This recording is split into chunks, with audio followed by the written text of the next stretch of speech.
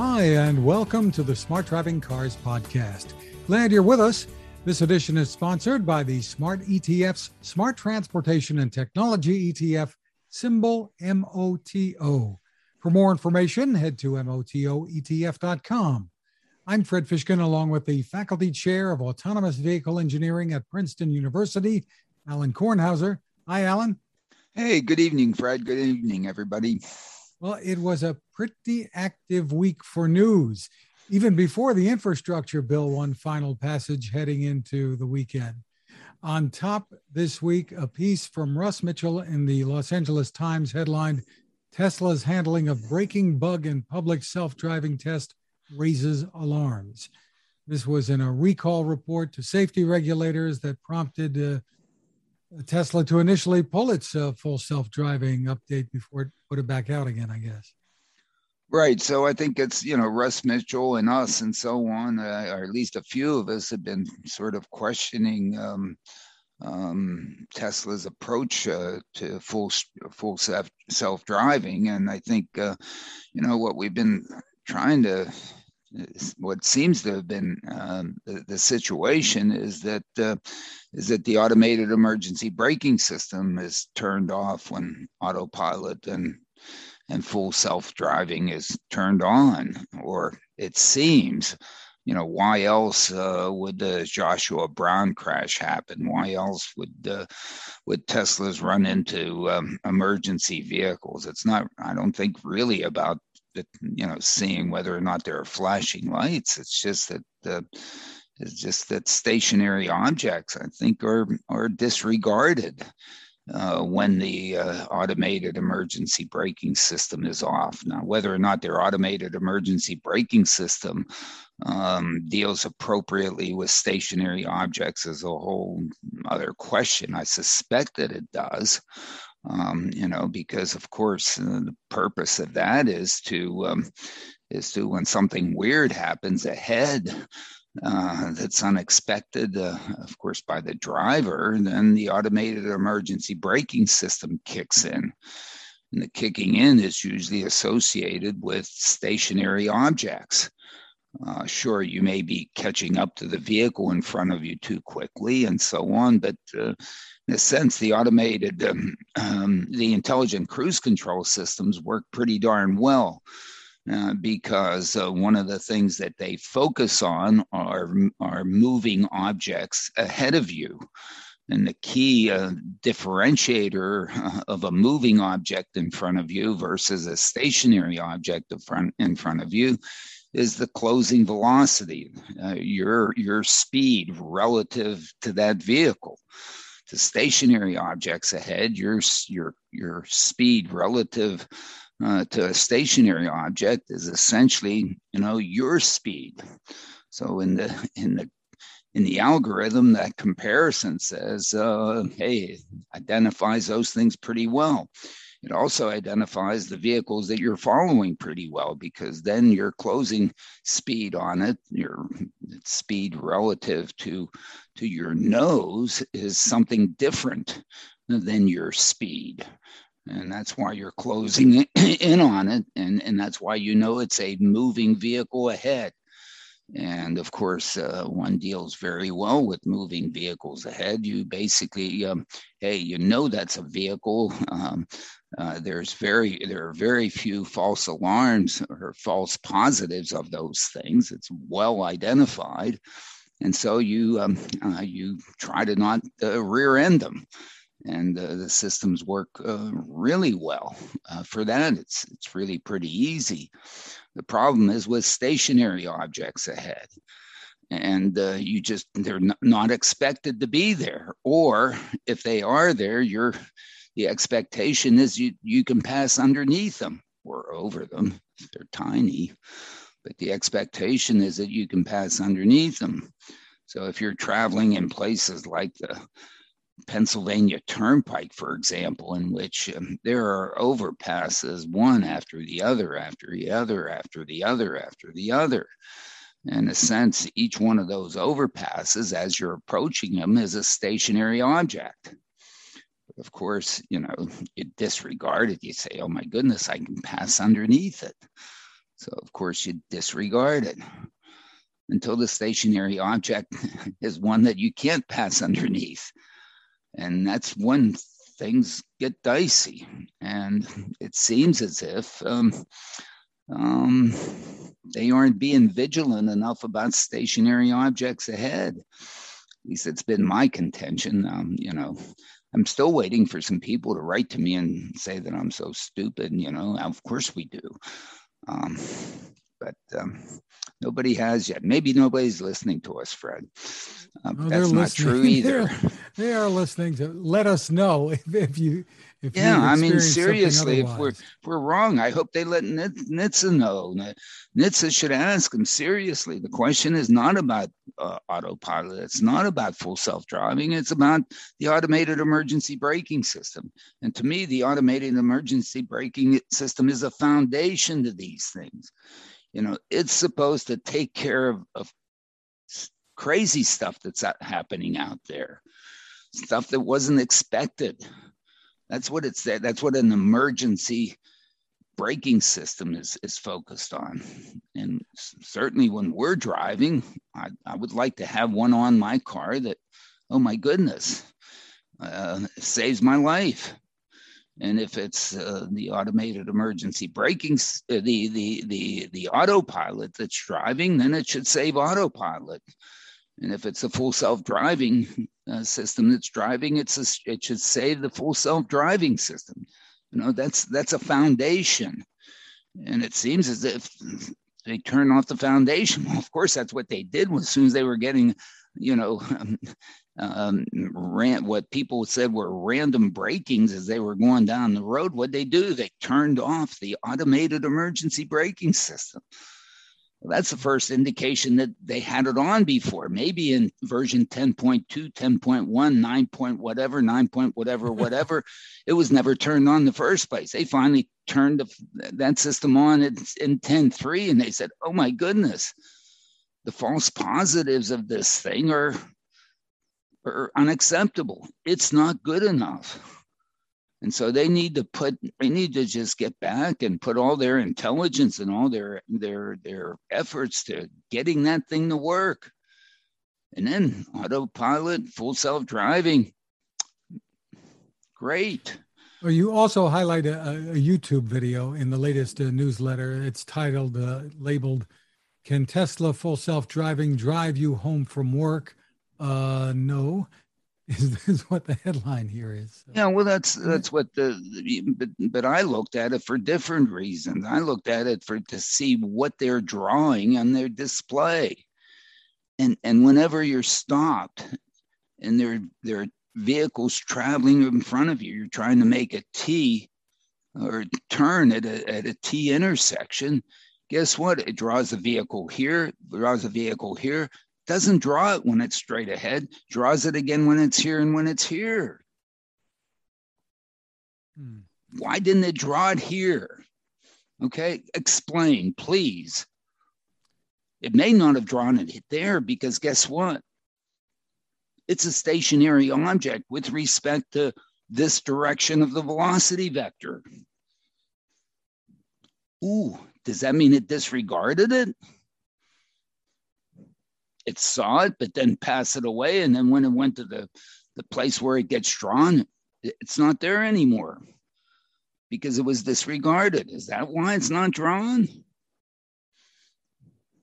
Well, the full self-driving update overall, and because of this experience perhaps too, seems to be getting some mixed reviews from owners out there. I heard from one I know who worked very hard to get his driving score up to 99 so he could qualify to get the update. And a note back from him says it's pretty incredible, early and not perfect, but incredible. So I guess, it's not perfect. Well, I don't think anybody's perfect except for you, Fred, but but really nothing's perfect. And darn it, it looks darn good. Okay. And in the one video as you're watching it, he claims it brakes. Did it hit the brake or did it just go off the throttle? or whatever. I don't know. What do you call a throttle in an electric car? I don't even, I don't know whatever you call it. But when you go off the throttle, when you go off the electric pedal in a Tesla, it kicks in regenerative braking. Okay. So is it just the regenerative braking that was kicked in at that point, or did it actually, hit the calipers and close and hit the brake? And what was the situation? He's going down a 2-lane road and there's a vehicle on the other side approaching. Sometimes when I'm on a 2-lane road and there's another vehicle on the other side approaching, I let off the gas. I don't have an electric car, because, hey, they're, your relative velocity then is twice. If you impact, it's the impact energy is 4 times? This is V squared, whatever, delta V squared. Whew. Yipes. Sometimes I let off the gas. You've got the whiteboard or the blackboard. I'll let you. You let it. I think it's almost a natural that it does that, and so it got geez, it maybe sort of as processing as a guy heading my way coming across the double line or something like that. Whew, you're sweating bullets. I sweat bullets every time I drive. It's amazing I made it this far in my life. Between the age of what, like 7 to 60, the highest probability of death is death by auto or a death in an auto accident. Or I shouldn't call them accidents, they're crashes, excuse me. Death in auto crash. Well, that's why you're doing this, Alan, to change those numbers. In part. Yeah, well, one in part that. The other part is to provide mobility. Absolutely. Now, Cruise made some significant news this past week. CTO and President Kyle Vogt became the first to ride a completely driverless cruise vehicle in San Francisco. No safety driver involved. And he put the whole experience online too. Sure. No, and congratulations, Kyle, for doing it. I mean, congratulations on, creating the company in the first place, selling it to GM and getting it to this point.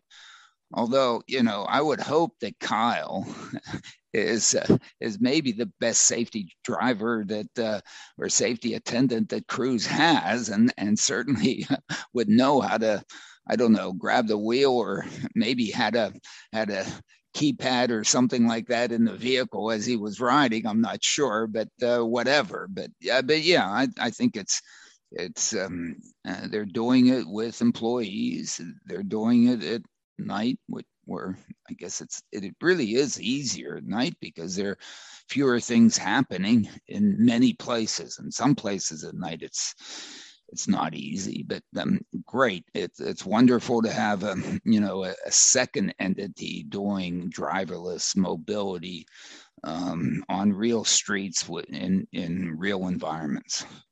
And they held a look under the hood session, I guess, a day or so afterwards, where they had a lot of explanations for some media that they were able to call in. So, right, and they provided a good description of what they're doing, and everybody should take a look at it. We've linked it. Brad Templeton wrote a nice article about it. There's information in our e-letter that describes it, and yes, it's nice for them to have reached this point. It's a major milestone. And we're hoping Cruise will come on with us in the near future to discuss. Yep. Yeah, and to come on with us to discuss that, and come to Trenton.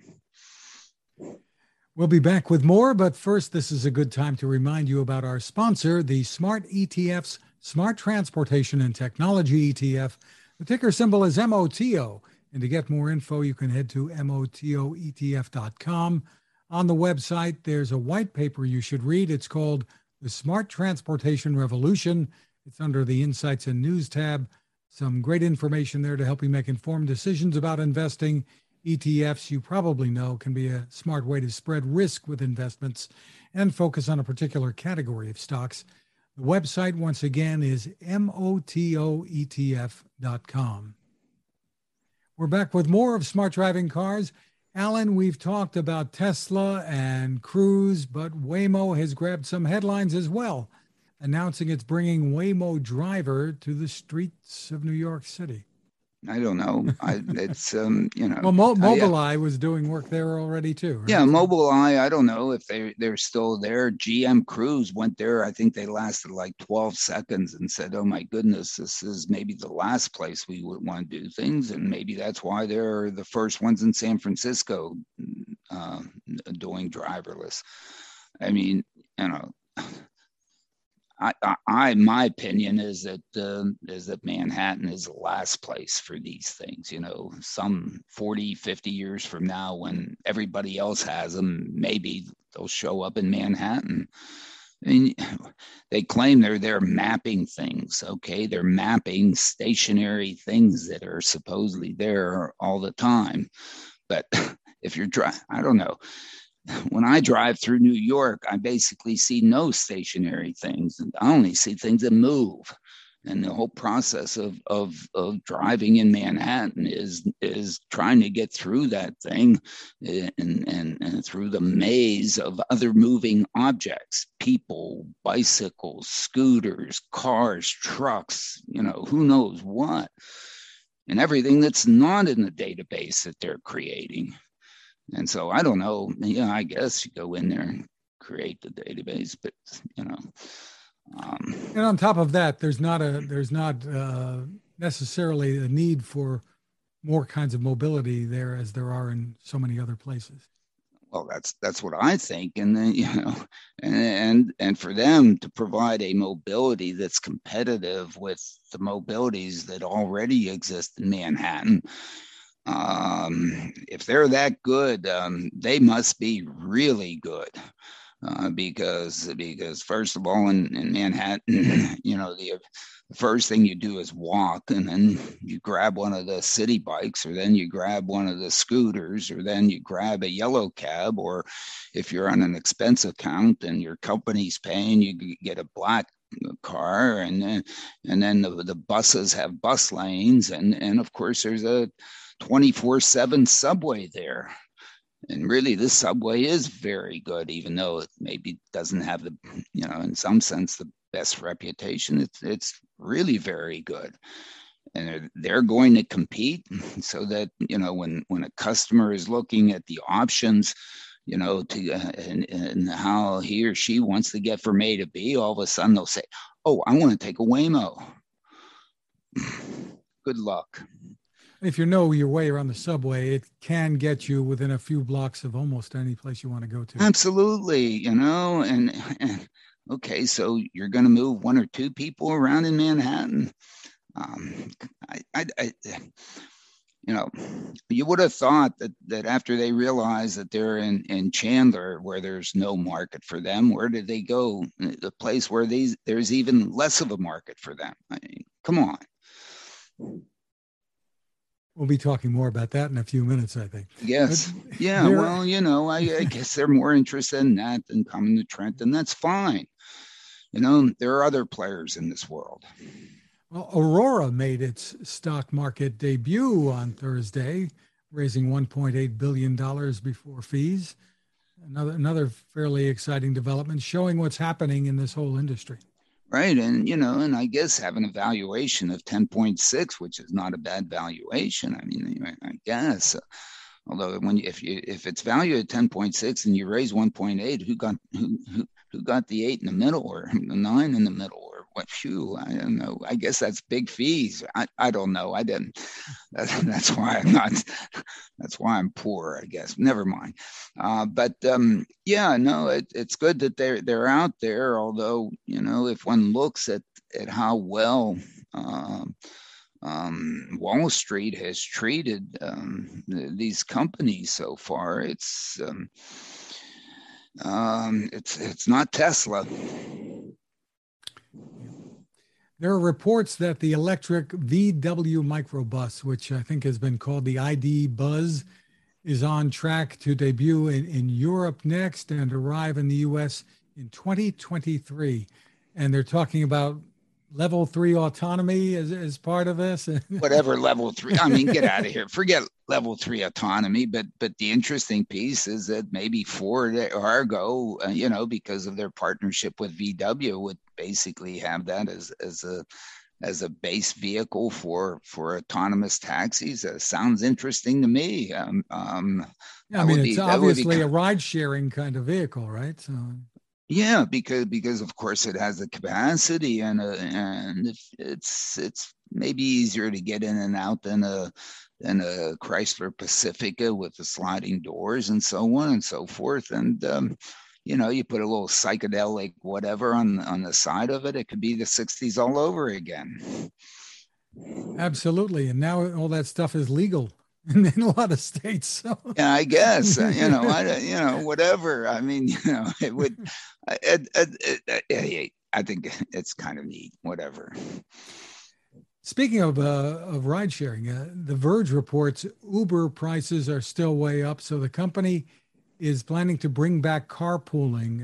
Uber Pool was shut down in March of last year during the pandemic, at the start of the pandemic, really.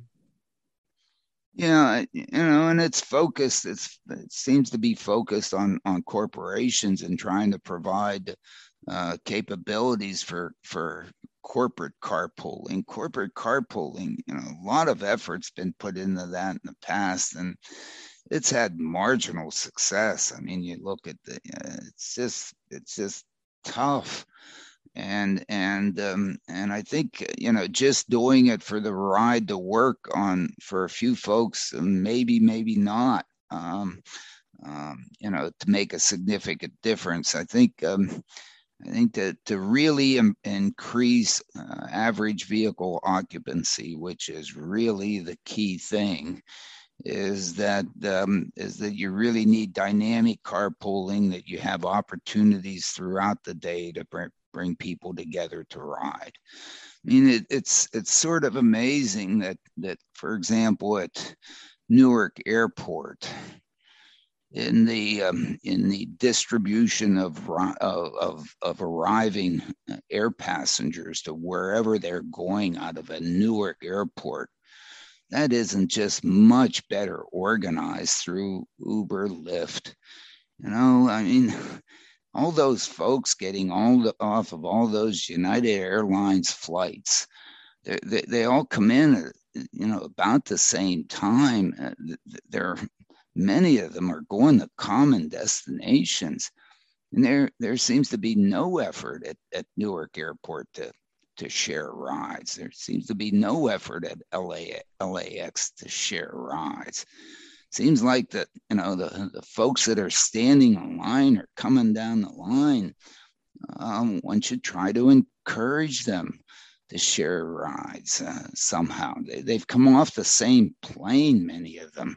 They do have something in common. They're not total strangers. Well, we have seen that in some cities, some airports. Very little, very, very little. There's, and I don't know if people think it's an invasion of privacy. And yes, I guess on my United app, I might have an opportunity to, just, click to get a Uber ride or something. But the opportunity to share is and going to not necessarily common destinations, but very closely common destinations with the kind of peak demands that they have, and really the few number of places people actually go from airports. There just should be more opportunities there, and there's the information systems to first of all figure out who could, and then how to entice them to do it, maybe just out of their own public spiritedness. But then again, the drivers, I don't think, want it. Because if you're an Uber or Lyft driver, where's your best ride coming from? It's probably coming from a Newark airport. Why? Because it's probably a business traveler who's probably going to tip you the most. And so you want to spread each of those individuals to as many of your drivers as you can. And certainly you don't want to, the driver doesn't want to have a too disgruntled business riders in the back, and it's not done. I mean, for years, at least going back probably 50 years, the dispatcher of taxis outside of Union Station in Washington, D.C. would always try to put multiple people in the back of taxi cabs out of that every time a Metroliner came down and disgorged its passengers. All the people would line up in the taxi cab line, and the dispatcher would ask you where you're going, and he'd then point to a cab to get in. And then where you going? And he'd sort of remember who he put on which cab, and then got another rider in there to try to, again, make it much more efficient, the flow of cabs out of Union Station. And it was amazing how good of a job that guy did in his own brain, sort of getting people to just putting them in cabs. You really didn't have a choice coming out. I mean, you could if you wanted to be a whatever, but, you just hopped in, and he was so good that, he knew, depending on where you said you were going, whether or not the other person that was in the cab was going in that direction, and basically just drop that person off on the way to dropping you off. There's none of that, as my knowledge, there's none of that done at any of these airports. That's, whatever. Uber and Lyft could do it themselves, but why they haven't, I don't know. I've seen passengers coming into something like the Consumer Electronics Show in Las Vegas, when there are these throngs of people arriving. Once people standing in line for cabs will say, "Hey, where are you going? Where are you going?" I do that when I'm standing. That Sure. thing is infinitely long, and the dispatcher there is putting one person, one cab, and it's because the cab drivers, they don't want more people in somebody's cab, because then they're not going to get a ride, and it's just I call it a poop show out there in the first couple of days of CES. But anyway, Hey. Moving on, some other news this week took place here in New Jersey. We had a gubernatorial election, and that does have something to do with the future, hopefully, of autonomy in the Garden State. Yeah, we're almost out of business, Fred. I mean, I don't know if we can, try to work on a new governor. I mean, that would have been starting all over again, but it looks that we're very pleased that Governor Murphy got reelected. I think that the opportunities here in New Jersey, as we've been trying to create a welcoming environment for what we call equitable, affordable, high quality mobility, is in good standing, and we'll see what we can make happen in New Jersey. I mean, hopefully we're going to have a welcome mat out there, and we'll see if anybody comes. I mean, they'll probably all go to Manhattan. Whatever. And of course, that all is going to be a big part of the next summit, the Princeton Smart Driving Car Summit, which is now scheduled for next spring. Yeah, next spring. So we're really looking at now that we basically with Governor Murphy, we have a 4-year runway to make things happen. We're going to get some things prepared. We're doing studies in Trenton as we speak to understand the mobility needs of the residents, and because in a sense we want to make sure that that whatever systems we invite here in New Jersey serve their needs. And so we're doing that community involvement right now, and focusing on mobility. We're not focusing on the bling of the technology. We're focusing on the substance of the mobility. So stay tuned. There is much more to come on that. Thank you to our sponsor, the Smart ETF's Smart Transportation and Technology ETF. The ticker symbol for the ETF is MOTO, and more information is available at motoetf.com. You can find us at smartdrivingcar.com, on Anchor FM, Spotify, TuneIn, Apple, Google, Spreaker, Amazon, SoundCloud, and more, wherever you get podcasts. And your smart speaker can play us too. You can find my tech reports at techstination.com. I'm Fred Fishkin along with Alan Kornhauser. Thanks for listening or watching. Have a great rest of the weekend and stay safe. Thank you for listening and watching.